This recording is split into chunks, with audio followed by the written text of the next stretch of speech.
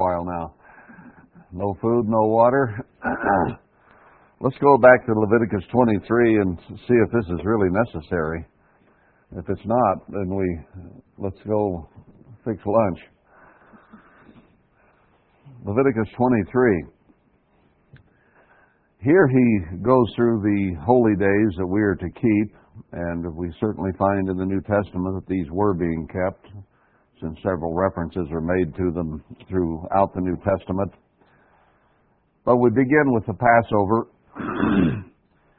and it is very important to the beginning of the plan of God, and we all realize by now that the holy days represent a story or a symbolism of the entire plan of God for salvation for mankind.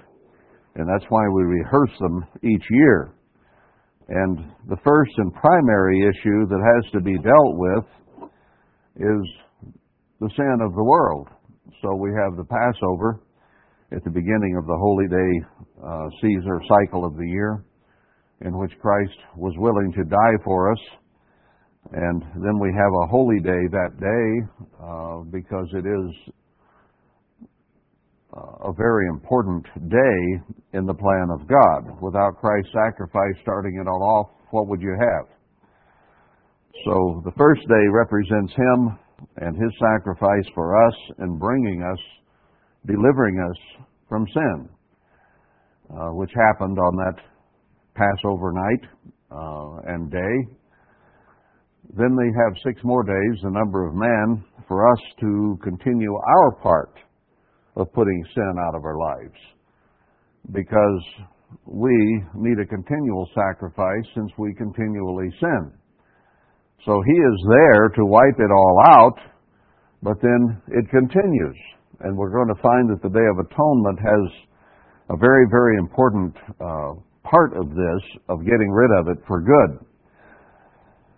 So, the Passover and Days of Unleavened Bread picture putting sin out of our lives, first by He who is able to completely rid us of it, and then our part. Then comes Pentecost, kept in the New Testament, because that's the day that God gave His Spirit to give us the help to overcome sin and to be holy as God is holy. Now, also in the meaning of Pentecost, which we don't have time to go through all of it here, is the engagement of the bride to Christ. When He gives His Spirit, it is symbolism or symbolic of engagement. Then we go through a long hot summer when He is away, and He said He'd be away, and that we were to be faithful until He returned. So we're to endure this long, hot summer of temptation, of trial, of our faith, until He returns. And then we have tremendous symbolism, of course, with the Feast of Trumpets, in which He changes us from mortal to immortal at the last trump, because He has to marry like kind, and Spirit cannot marry flesh. I'm sorry, but the demons didn't have sex with women before the flood and have hybridized giants. Those giants were all human. Christ made it very clear that the angels, the demons, do not marry, and sex is banned outside of marriage, period. So they don't have sex. Anyway, we are changed so that we can be completely like Him, of like kind with Him, and therefore eligible to marry Him. So that puts us, having been engaged, having performed the faithfulness of our engagement, we are changed, transformed into spirit. Then comes the Day of Atonement. Let's read that here in Leviticus 23, beginning in verse 27, and fill in the meaning of the Day of Atonement with the rest of the plan. Also on the 10th day of this 7th month there shall be a Day of Atonement. It shall be an holy convocation, a commanded assembly unto you, And you shall afflict your souls and offer an offering made by fire to the eternal. I won't go to all the scriptures to prove that afflicting our souls doesn't mean sitting here sticking ourselves with a pin, but it means not eating and drinking during this time. We all know that. And certainly it ties in with Christ and Satan, and how Christ fasted 40 days before he was tempted of Satan. So fasting is very, very important in the symbolism of this day. So it's a holy day and a day of atonement. Now, what does atonement mean? It comes from a Hebrew word, kafar. It means to cover, particularly with bitumen. You cover up the flesh that shows, or if you're covering a log with it, it's like tar maybe. You cover something over so that what was there cannot be seen, is I think the sense of it.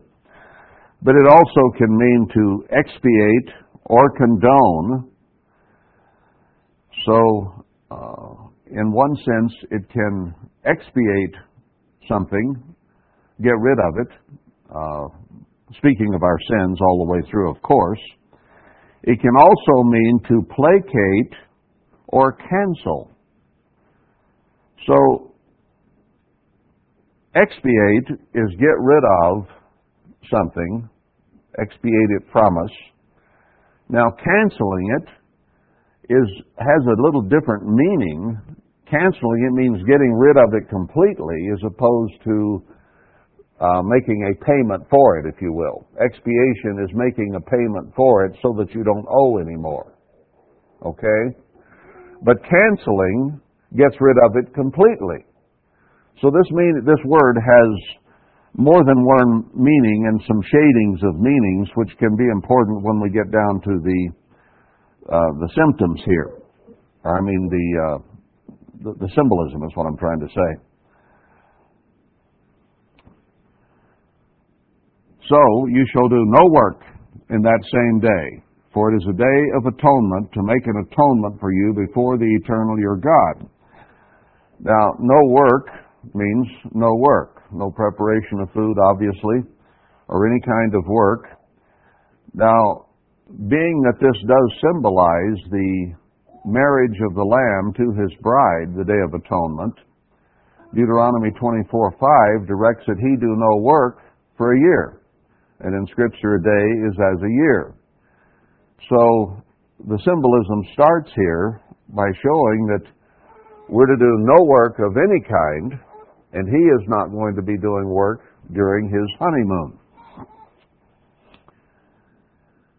For it is a day of atonement, to make an atonement for you before the eternal your God. We'll get into that a little more later on as to how this is carried out and what it ultimately means. So whatsoever soul it be that shall not be afflicted in that same day, or does not fast, he shall be cut off from among his people. Now, it doesn't say that in the other places where it gives instruction about the holy days. But here it says you'll be cut off from among God's people. What cuts us off from God? Isaiah 59:2. Sin separates us or cuts us away from God. So, any kind of work on this day, or any kind of food or drink that we might take in, cuts us off from God. It does not allow us to be a part of the honeymoon, the marriage and the honeymoon, nor does it allow us to be God or to be bride. Cut off means separated from, taken away from, cut off. So this day has some very, very important symbolism, and we'll get into that more in a little bit in another chapter to show how critical this is. The words aren't coming to me today as readily as they usually do, so forgive not being cut off from God, but being cut off from food and water. It's totally without food and water, sustenance of any kind. I know there was a lady in the Miami church, I remember, that she had a real problem. Well, I've known quite a few people over the years who've had problems with diabetes, or she would go into convulsions sometimes. Fasting was a very, very arduous thing for her. And she says, well, is it okay if I eat a little bit to keep from having, what did I just say? Convulsions. Or diabetics, can I go ahead and take my insulin because my body needs it on that day? Depends on how much you want to obey God. Depends on how much faith you have. Do you have faith in God that He can see you through the crisis of health that you might have? What about on Thursday or Tuesday of last week? If you needed that, you took it. But here, God gives specific instruction. And the only answer I could give was, you should obey God in every way. We're told to do that. Every one of His commands, we're to obey it. Now, I'm not going to tell you not to take your insulin or whatever you take to keep from having convulsions. I'm not going to tell you not to do that, because I'll go to jail for dispensing medical advice. But I says, in terms of faith, God says do this. Now, to obey Him, you have to do this. So that comes down to a matter of your faith. It's all about faith. Can God see me through this? Now, I had seen in that congregation there in Miami, people healed of some things that were pretty bad, and it wasn't on atonement or trumpets or Passover or any other time in particular, but they had been healed. I've seen many healings in my life from boyhood on where people would have died if God hadn't intervened at that particular instance. I've seen some of that around here, where God has intervened or people would have died. Now, some have died, but then some, there were interventions and they didn't. So, do we have faith or do we not? And that's what it really all boils down to. We obey God and we trust Him to take care of us. I've never found a scripture yet that says, obey God unless there are some circumstances that scare you. Where is that scripture? Can anyone quote it to me? No, He says, trust and obey every word of God. And so what if you died? What if you had a terrible convulsion on Day of Atonement and died? What does God say about the death of His saints? It's a sweet savor to Him. So if He let you die on atonement, you died in the faith, trusting Him, doing what He said, you'll be in the kingdom of God. How can you go wrong? You might be taking your medicine a week from next Thursday and have a convulsion and die anyway. So what's the diff? You obeyed God, He delivered you. He saved you. He protected you because of your faith. That's what the prayer of faith there in James 5 is all about. So when he says it here, he means it. If you take food, water, whatever, and that has to include medicines, that goes in.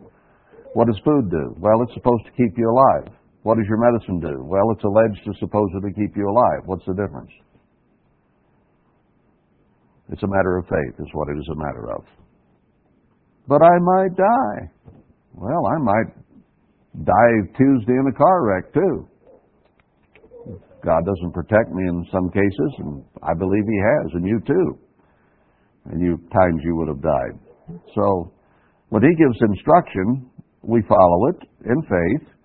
And I never knew, of all those people that I ever advised on that over 50 years, I've not had one yet that died on that day. So God can take care of us. So this is an important thing. And whatsoever soul it be that does any work in that same day, the same soul will I destroy from among his people. That's pretty grim, pretty severe. You shall do no manner of work. It shall be a statute forever throughout your generations in all your dwellings. It shall be to you a Sabbath of rest, and you shall afflict your souls in the 9th day of the month at the evening, from even to even. So that tells you you start the day in the evening. It also tells you that you start it at the beginning of the 10th, because it says that this Day of Atonement is on the 10th, so you begin at the end of the 9th. And where that's important is at the Passover, where you have some doing at the end of the 14th, the beginning of the 15th. So you go back here and show them, no, it starts at the end of the previous day, the 13th, beginning of the 14th. End of the 9th, beginning of the 10th. So he explains it very clearly here in terms of atonement for those who would be confused about Passover. Okay, there's more instruction for this day. That lays it out of what our responsibility is. Let's go to Leviticus 16 then. And he showed there in 23 how important and how critical this day is and what the penalties are if you don't do it. And we're going to see more of that here in Leviticus 16. It underscores it greatly. The Eternal spoke to Moses after the death of the two sons of Aaron. They were struck dead for not doing things the right way, when they offered before the Eternal and died. And the Eternal said to Moses, "Speak to Aaron your brother," Aaron was the high priest, of course, "that he come not at all times into the holy place within the veil before the mercy seat which is upon the ark." He can't come in there at all times or just any time. "That he die not." Now, he was authorized, as we'll see, to go in there, but only once a year. And if he went in any other time, he would die. So this is a critical issue as well. Better obey. Aaron might have thought, oh, I sinned greatly, or somebody sinned. I better go on in there, and maybe God will have mercy on me and not kill me. It's only July, but maybe he won't. You want to take that bet? What about the guy that just reached out to touch it and steady it? That didn't work out too well for him at all. So people say, well, I'm just trying to help God. How do you help God? God does not need any help. Even our salvation is his work. We just try to do what we're supposed to do, and he does the whole salvation thing. If you were born and you kept the law of God and never made a mistake throughout your whole life, and you were depending on yourself then for salvation, how are you going to change yourself? How are you going to get from physical to spirit? He does the whole thing. It's by his grace and mercy. It's not by our works. It's his grace and mercy. But we're created to do good works, to give us good favor in his eyes, so that he's willing to give us the gift. So Uzzah died for trying to help God. All right. He's not to come in there, that he die not, for I will appear in the cloud upon the mercy seat. Thus shall Aaron come into the holy place with a young bullock for a sin offering and a ram for a burnt offering. Aaron was still a sinner, and they still had animal sacrifice back then. So to do what he was to do on the Day of Atonement, and we'll see that this is definitely talking about that, because it says it down here in verse 29, in the 7th month, 10th day of the month, they'll afflict your souls. So this is decidedly speaking of the Day of Atonement.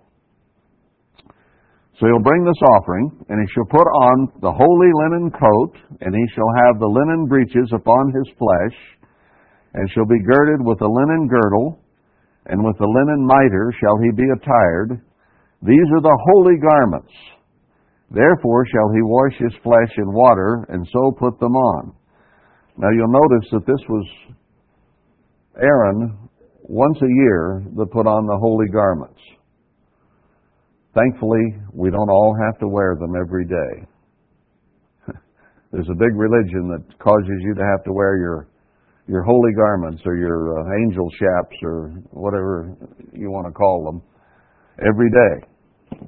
Not in the Bible, thankfully. It's awful hot around here. I don't think I need an extra layer of clothes. Anyway, he shall take of the congregation of the children of Israel 2 kids of the goats for a sin offering, and 1 ram for a burnt offering. So he's been told to bring the animals and then put on the clothing. And Aaron shall offer his bullock of the sin offering, which is for himself, and make an atonement for himself and for his house. Now his sins have separated him from God, so he has to have those expiated. He has to have them canceled, if you will. So what does that do? If the sin is gone, then the separation between you and God has been removed. Right? That's why Christ died for us, so that the separation between us and God could be removed, so that we could be one. At one mint is more of an English way of looking at it, where you become at one with, meaning you're not separated from anymore, but you're close together. Just as a husband and wife are joined at marriage and become one, and Christ will with his bride to become one with her once she is elevated to the proper status. So, he has to be close to God because he's going to go inside the veil and be directly with God. And he can't have any sin there because that would still create a certain amount of separation. So that has to be gone completely. Can't be there anymore. And he shall take the 2 goats and present them before the Eternal at the door of the tabernacle of the congregation. So he offers sin for himself so that he can actually approach God. And isn't that what we have to do in the New Testament? We have to go through Christ, who died for us, whose blood washed away our sins, and he is the only way we can go to the Father, is through him. We don't pray to him. There's nothing in there that tells us to. We pray to the Father. That's what he told us to do. But we address the Father in his name, by his authority, through his having cleansed us. Because we have a continual sacrifice. And when I address the Father in heaven, I am using Christ's sacrifice, as Aaron did the bullock here, to cleanse me so I'm not separated, so that I can be one with God in conversation during that prayer. And then I close it in Christ's name, because it's by his authority, and his authority only, that I can go there, because otherwise I would be separated and I couldn't approach God. Until that veil of the temple was rent in twain, we could not approach the Father. You could only talk to Melchizedek at that time, not the Father. Now we can go to the Father through Melchizedek, who became Christ the offering. Now, there is nothing that says we address Christ in prayer. He told us to pray the Father, but I think acknowledging that he is there and it's through him that we can approach the Father, that we, in our mind's eye, we recognize that they are together and that we are only there because of Christ. So I don't pray, "Dear Jesus," I pray, "My Father in heaven," with dear Jesus there with him, if you will. I had somebody say, "Well, I know in there somewhere it says to pray to Jesus." I said, "Find it. Show me." Never did. It's not in there. Okay, so then he has these two goats and present them before the Eternal. So these two goats are presented to God, to Christ at this point, and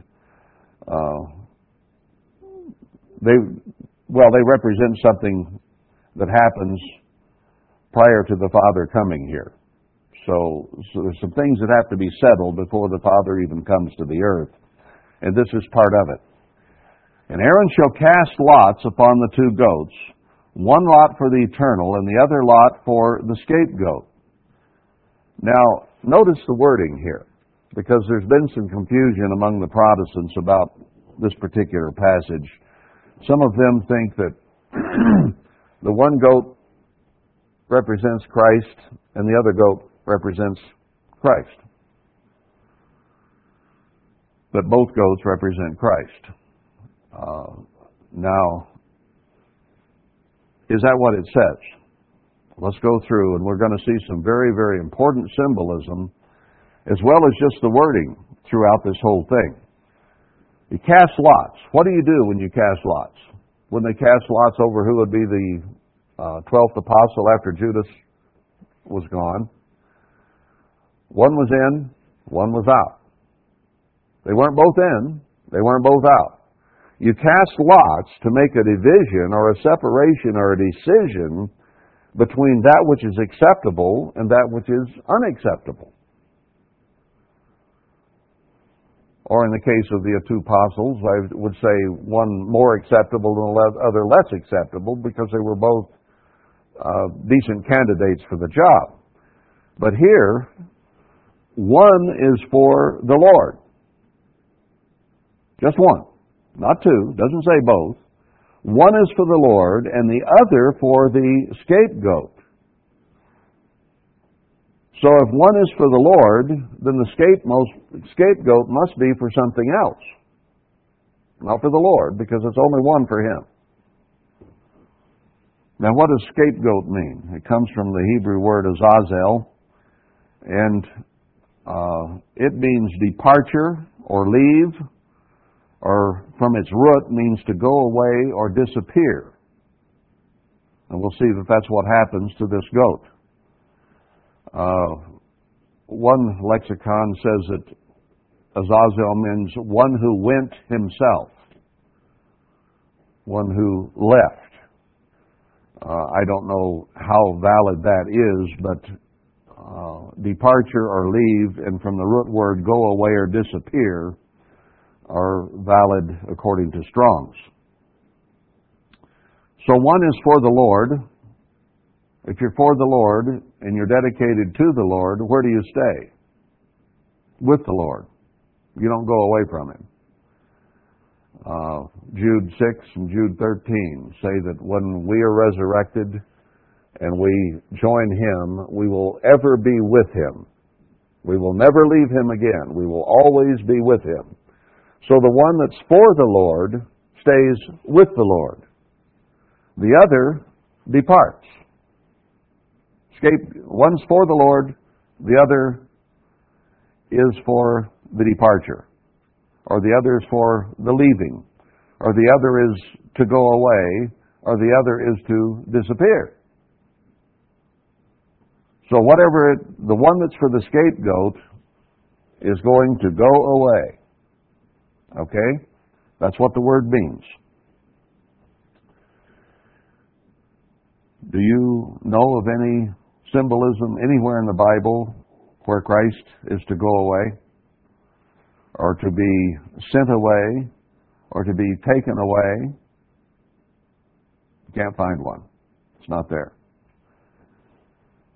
Aaron shall bring the goat upon which the Lord's lot fell, and offer him for a sin offering. Now, how do you offer a goat for a sin offering? You kill it. The wages of sin is death. So this goat is offered, its life is taken as a sin offering. We'll see that here in a little bit more clearly. So he's offered. But the goat on which the lot fell to be the azazel, or let's call it the departure. the go-away goat, the G-A-G, the go-away goat.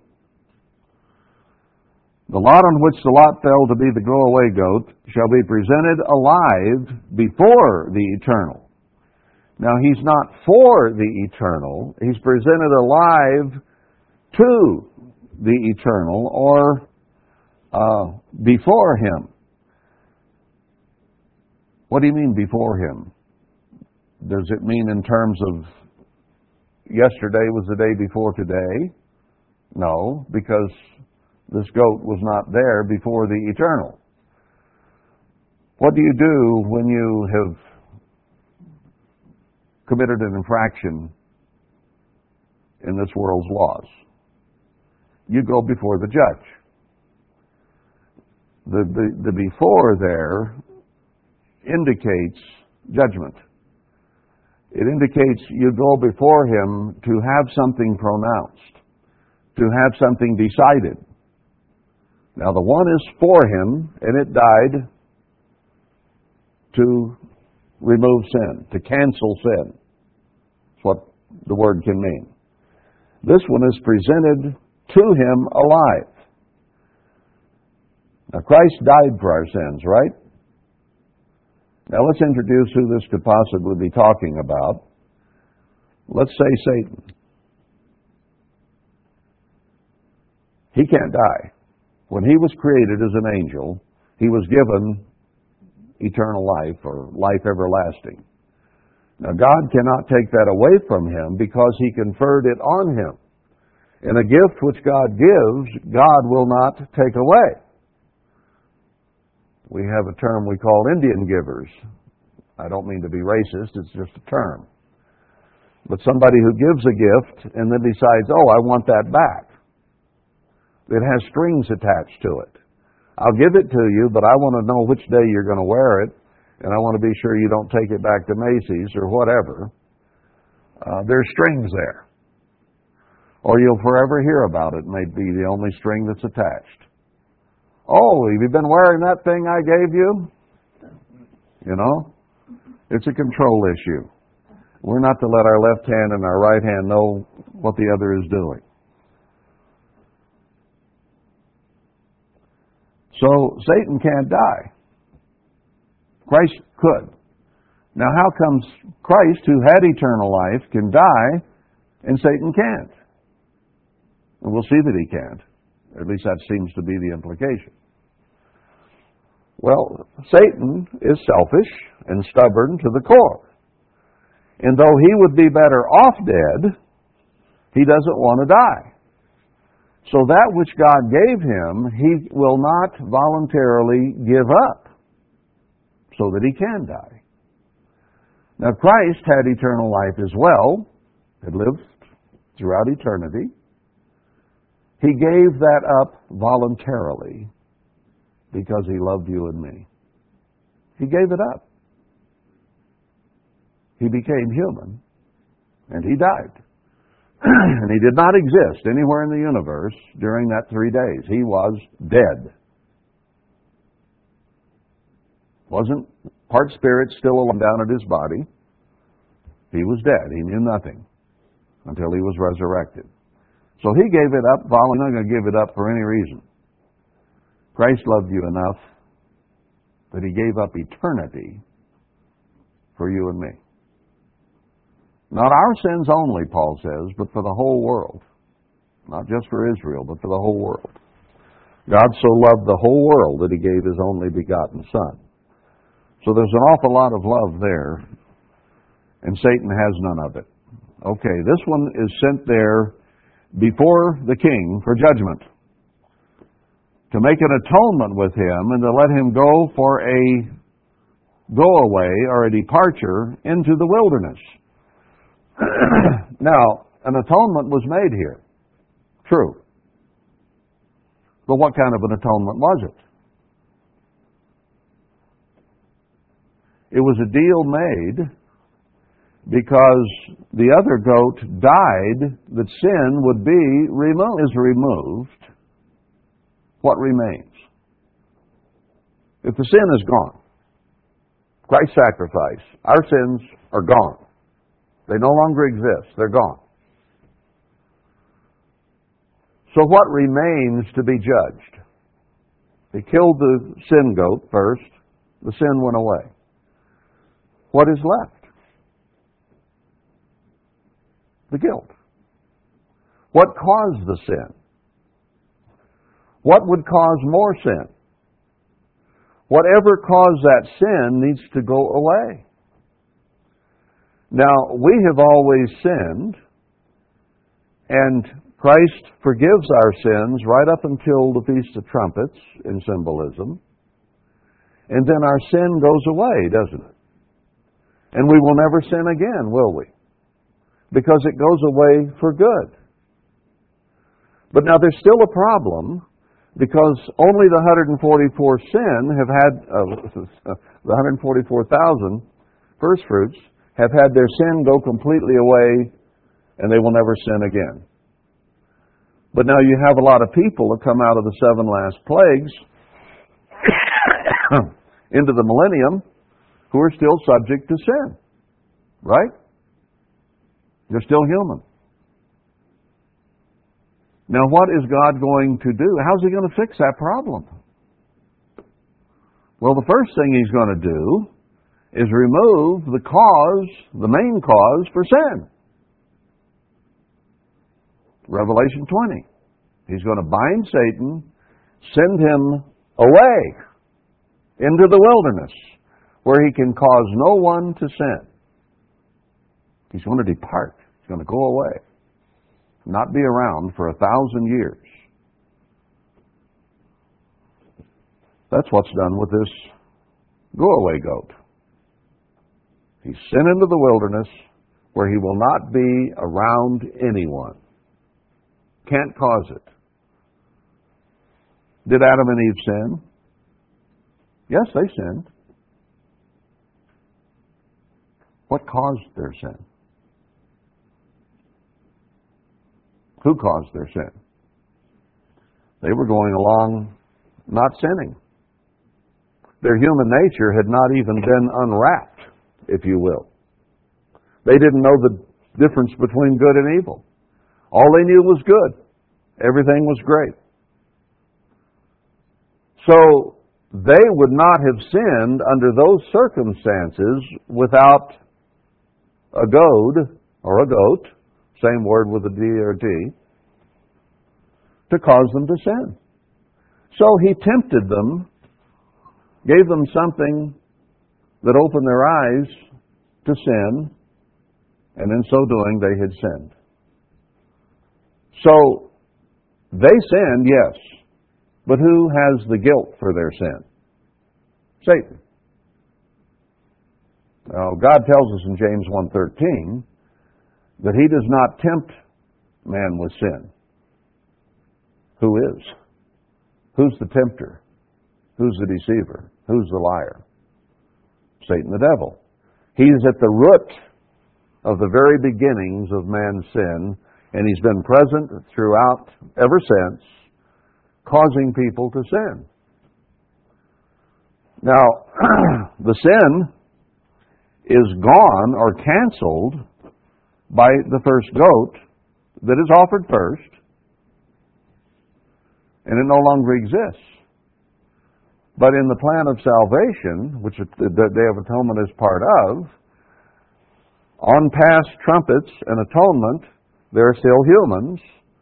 So God removes Satan from them, sends him away, a departure, so that he cannot tempt them with sin during that 1,000 years. So he's the cause of sin, and the guilt of sin is there on him. But he can't die.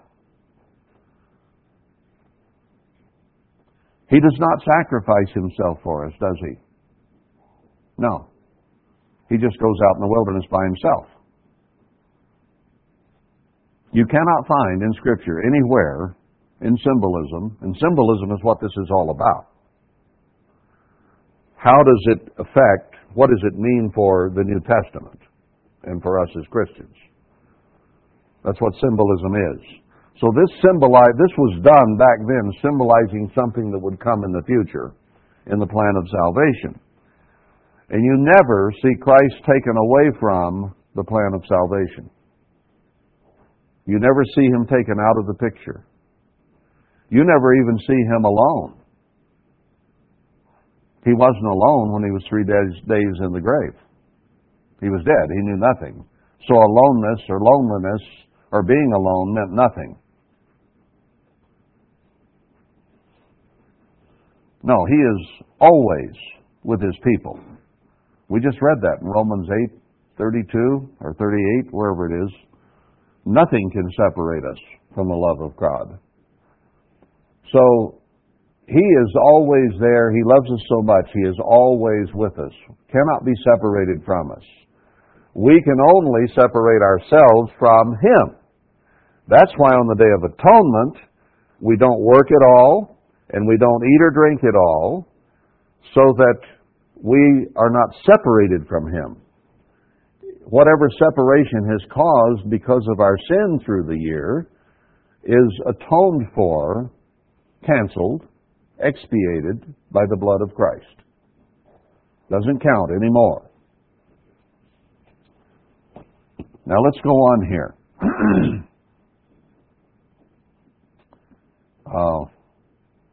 He let him go into the wilderness, and Aaron shall bring the bullock of the sin offering, which is for himself, and shall make an atonement for himself and for his house, and shall kill the bullock of the sin offering, which is for himself. We have to go to God and ask for forgiveness of our own sins, confess and forsake them. Just as He sacrificed that for His sin, we ask for Christ's sacrifice over our sin. And the Day of Atonement is a real good time to do that. And he shall take a censer full of burning coals of fire from off the eternal before the eternal, and his hands full of sweet incense, beaten small, and bring it in the veil. So before he goes in, he offers this sacrifice so that he's clean and has sweet incense to go before God. Just as we're resurrected and we go into the wedding ceremony, it's a sweet incense to the Son and to the Father, because our sin is completely gone. We will never sin again. So it is a complete joining together that will never be separated. So he had to symbolically go through that before he could go through the veil into the holy place. And then he takes the blood of the bullock and sprinkles it with his finger to the mercy seat eastward, and he does this 7 times.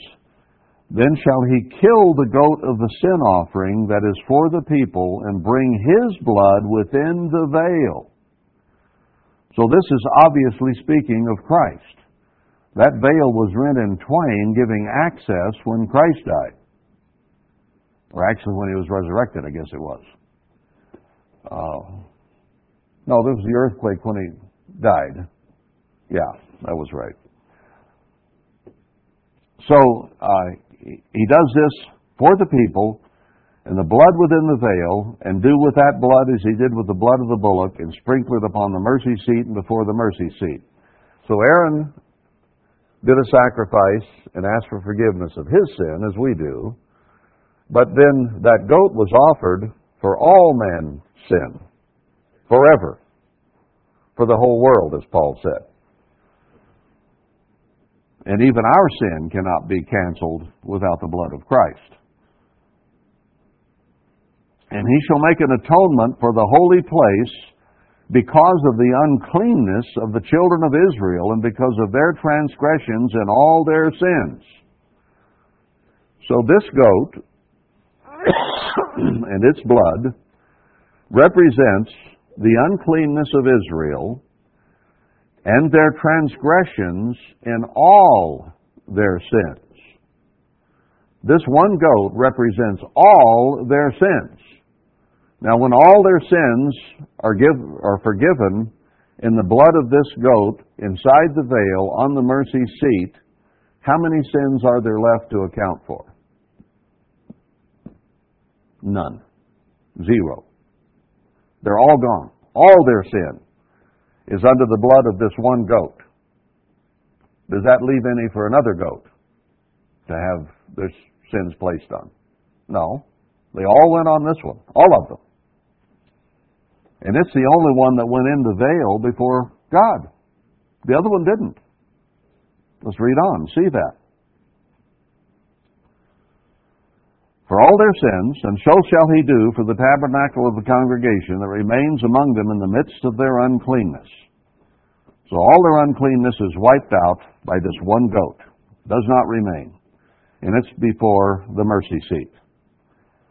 And there shall be no man in the tabernacle of the congregation when he goes in to make an atonement in the holy place until he come out and have made an atonement for himself and for his household and for all the congregation of Israel.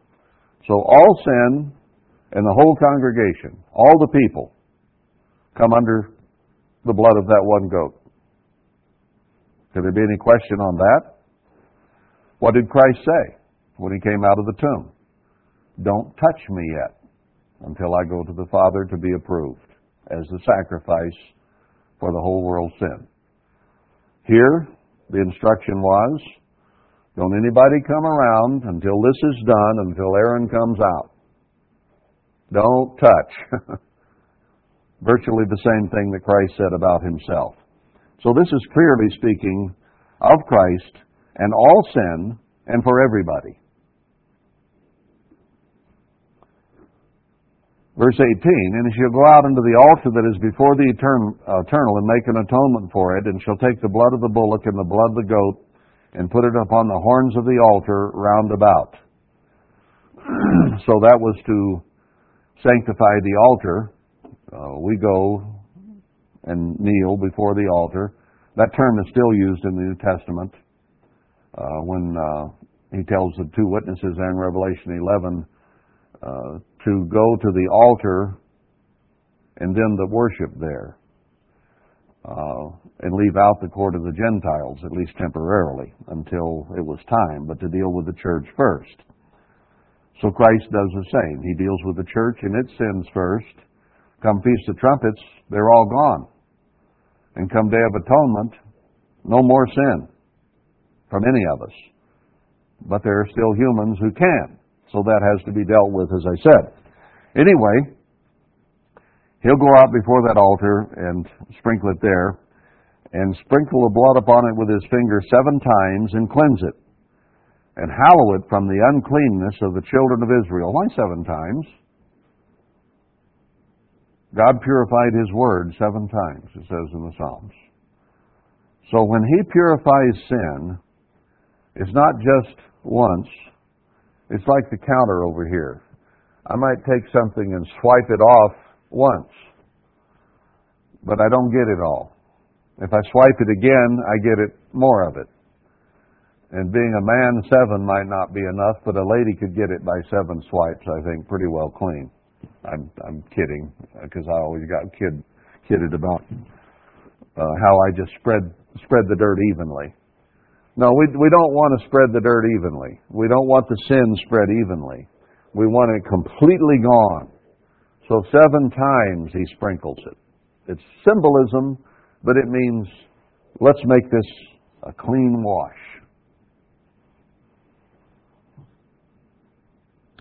And when he had made an end of reconciling the holy place and the tabernacle of the congregation and the altar, he shall bring the live goat. Now, everything that has been done to sanctify, to purify, to wash the sins of the whole congregation has been done to this point. Everything's holy. No sin remains. All gone is the symbolism. And the second goat has been standing over here chewing its cud through all of this. It had nothing to do with sin or cleansing of the people or the altar or anything else. It was standing over here chewing its cud. So when this is all done, we've already talked about Christ and all that he did to this point, and his is the only blood that can cleanse, and without blood, nothing can be forgiven. So this goat clearly represents Christ, because you can't be clean without him. So after all the cleaning is done, then he shall bring the live goat. Okay, must be a different purpose. The one was for the eternal, right? The other was for the departure. And Aaron shall lay both his hands upon the head of the live goat. He doesn't lay the knife to its throat. He lays both his hands on it. Now, when you put your hands on someone like that, you confer something, right? When Abraham or Isaac or Jacob laid their hands on their son, they conferred something. Now, in those cases, it was good. But the symbolism of laying your hands there, whether it's ordination or the Holy Spirit after baptism or whatever, you confer something on that head. So that's what he did. He laid both hands on the head of the live goat and confessed over him all the iniquities of the children of Israel and all their transgressions and all their sins, putting them upon the head of the goat, and shall send him away by the hand of someone qualified to do it into the wilderness. All right, let's break that down. He lays both hands on him to confer something. What is there to confer? We just read that all the sin is gone. All the separation from God is gone. We have been able to enter into the veil to the Father. All that is to be done about sin is done. It doesn't exist anymore. It's been forgiven. It's been canceled. So sin doesn't exist anymore. Right? Isn't that what that said? It's all gone? So what's left? The sin's gone. There's nothing left but the guilt of what caused the sin. Now, God wants to get rid now of that which causes sin. Remember, He had a whole universe that was full of peace and security and happiness and joy until sin entered the universe. And it screwed everything up. And He doesn't like that. And that has to be gotten rid of. But He can't kill the one who caused the sin because of His own ethics. And the one who caused the sin will not give up eternity so that He can die and be removed and not cause sin. Now, Satan, since his first rebellion, has never ceased to cause sin. He caused it among the angels in the universe. And as soon as man was created and put on the earth, then he caused sin in the world.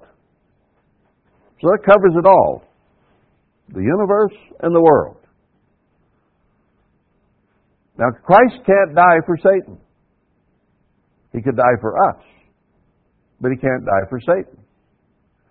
He will not offer His sacrifice for Satan. Because Satan hasn't repented.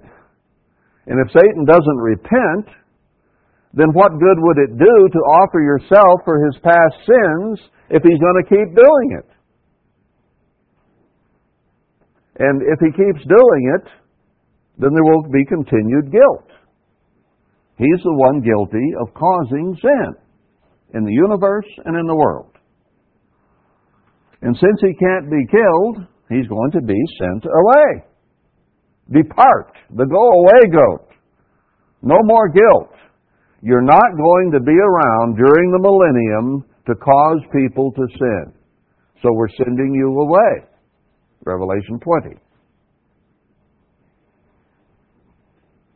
Christ is never sent away. He is always front and center to what is going on in the plan of God. Front and center in giving Himself to die for our sins. Front and center in helping us out of them and continuing to forgive them. Satan is always front and center in causing us to sin and accusing us of sin before the Father's throne. How many beings is Christ? Just one. He's one being. He's the Son of God. He's our elder brother. He's our husband-to-be. He is one. So why have two goats to represent one individual? Whatever happens to that one goat is in its fullness of symbolism only to do with that one individual. I am not two people. Well, I'm beginning to be big enough to be, but I'm actually just one person, despite all that. So, if you were to represent me on a stage somewhere, do you need two characters for me? No, just me. You only need one to represent Christ, because that one represents everything that was done for our sins, and after He shed His blood, they were all gone. They didn't exist anymore. There was no more sin to confer on another goat. Now that would be kind of silly, wouldn't it? For Christ to have one goat represent Him and remove sin, but this goat only got rid of 40% of it, so you need another goat to handle the other 60% of it, or whatever. No. One individual, one sacrifice, one God and Lord and King of Kings. Just one. Now this other one wasn't killed, so he couldn't be representing our sin because it's all gone through Christ. None left. The only thing left is the guilt. So He puts His hands on him and confers that guilt on him and then sends him away. He holds him accountable for the sins. He puts them on his head. Doesn't the Bible speak in other places about how the blood will be upon your head? Yeah, in Ezekiel and maybe other places. The blood is on your head. So the guilt for our sins and for that which Christ forgave is on the one who caused them. From the Garden of Eden on. Well, back from when he first rebelled against God and on. So that's what's confessed over him. The sin's gone. The only thing left is who caused it. Now let's get rid of him so he doesn't cause it anymore. You can't cause anybody to sin if you're out in the wilderness by yourself. You can't influence anybody. Now Christ will always be around to influence us, right? I certainly hope so. Always. Never can be separated from His love. So He's never sent into the wilderness away from us, where He can't affect us. No, He's always there for us. A continual relationship. And the goat shall bear upon him all their iniquities unto a land not inhabited, and he shall let the goat go in the wilderness. Now Christ was never sent into an area not inhabited. In any of the rest of the Bible, you can't find that. He is always there for us. Always. And even as He lay dead, He was there for us. That sacrifice was for us. So, 1 Thessalonians 4:17 again. We will ever be with Him. He's not going to be off in the wilderness. That's Satan. And Aaron shall come into the tabernacle of the congregation and put off the linen garments when he put on, which he put on, and so on, and wash his flesh and be done with it. So, one goat represented our sins, which are completely washed away. The other represented the guilt and the one who caused them. And he is sent off into solitary confinement, so he can't do that anymore. And that's the symbolism of the New Testament all the way through.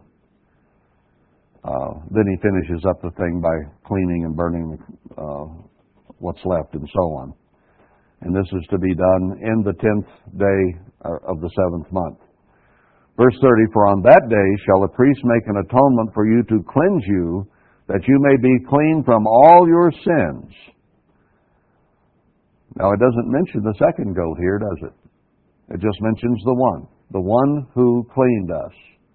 The other one's been sent into the wilderness. Not a factor anymore. Not mentioned again. Christ is the one who made us clean from all our sins. Satan is the one who caused them to be there in the first place. Let's go back to Revelation 20 just for a moment and see that this is the way that it is. It symbolized something that is brought out right here in Revelation 20.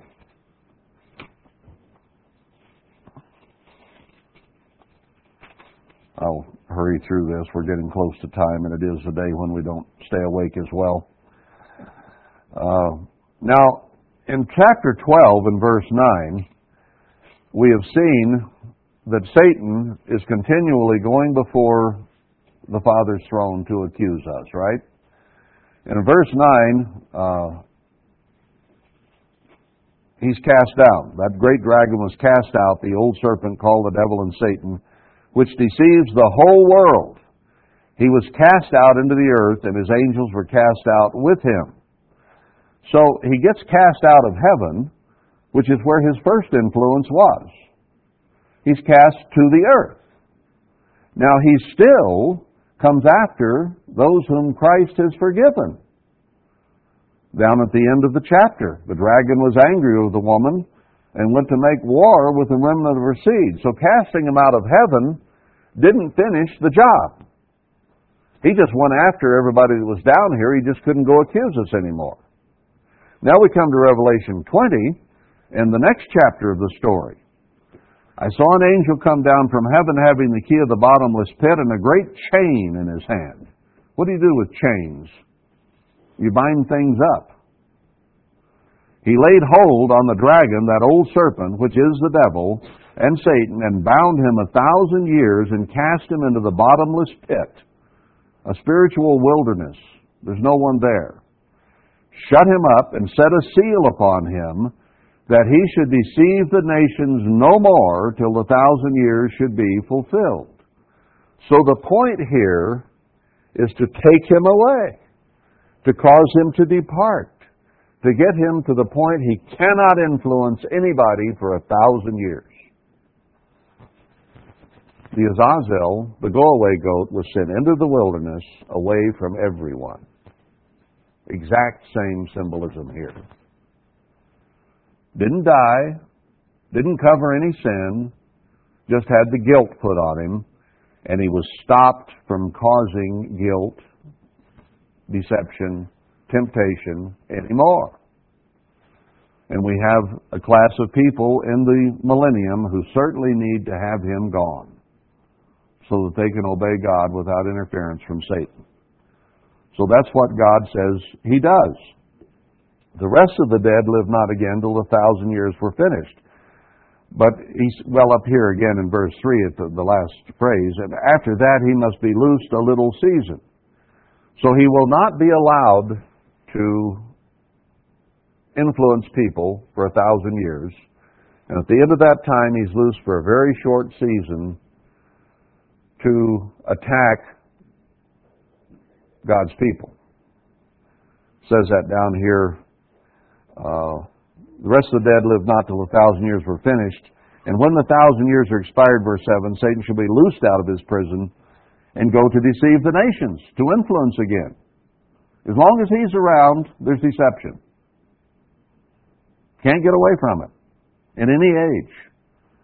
And they went up and encompassed the camp of the saints in the beloved city Jerusalem, and God brought fire down from heaven and devoured the physical people that he had deceived to think that they could take over the throne of God. He's still trying to do the same thing he did back aeons ago. Take over the throne of God.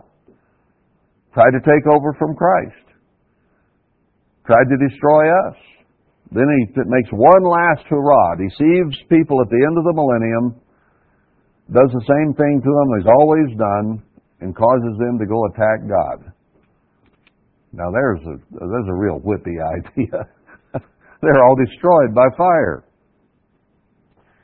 And then the devil that deceived them was cast into the lake of fire and brimstone, where the beast and false prophet were, and shall be tormented day and night forever and ever. He is never allowed again to be around any other being in the universe. Solitary, fiery confinement. Now, he's spirit, so fire doesn't bother him. But the symbolism of fire destroys us, and the lake of fire will destroy us. It isn't the fire that hurts Satan. It's being in solitary confinement where he can't cause any more trouble or damage or guilt of sin and deception. Beast and false prophet were human. They burn up, but not him. Then comes the great white throne judgment, and the dead, small and great, from Adam down until that time, come to physical life to be judged, but Satan will be gone again. So he's the go-away goat. He's the one that was sent into the wilderness by Aaron. He's the one that is cast out of heaven where he had influence. Then he's cast out of the earth where he had influence. And his influence ends. Then there is no more sin. Once the plan is complete, there is no more sin, no one to cause it. So both those goats back there were very, very important. One representing the sin that had been caused and getting rid of it. One who caused the sin being gotten rid of, so sin cannot come back anymore. Then we have what? No more separation from God, because sin is finished and done, and we can be completely close at one with Christ and the Father forevermore. Marriage is a very close relationship, and atonement represents that. And that which separates us from from God, sin, is removed, symbolic of Satan being removed, and literally removed so that he cannot cause sin in the universe ever again. So there can be complete closeness with God and His family forevermore without any being there to ever cause sin and separation. So that's what atonement is about. Getting rid of the sin and getting rid of the cause of sin. And once the cause is gone, sin will never happen again, and there will be perfect peace and safety forevermore. We will ever be with the eternal, and we will never be with Satan.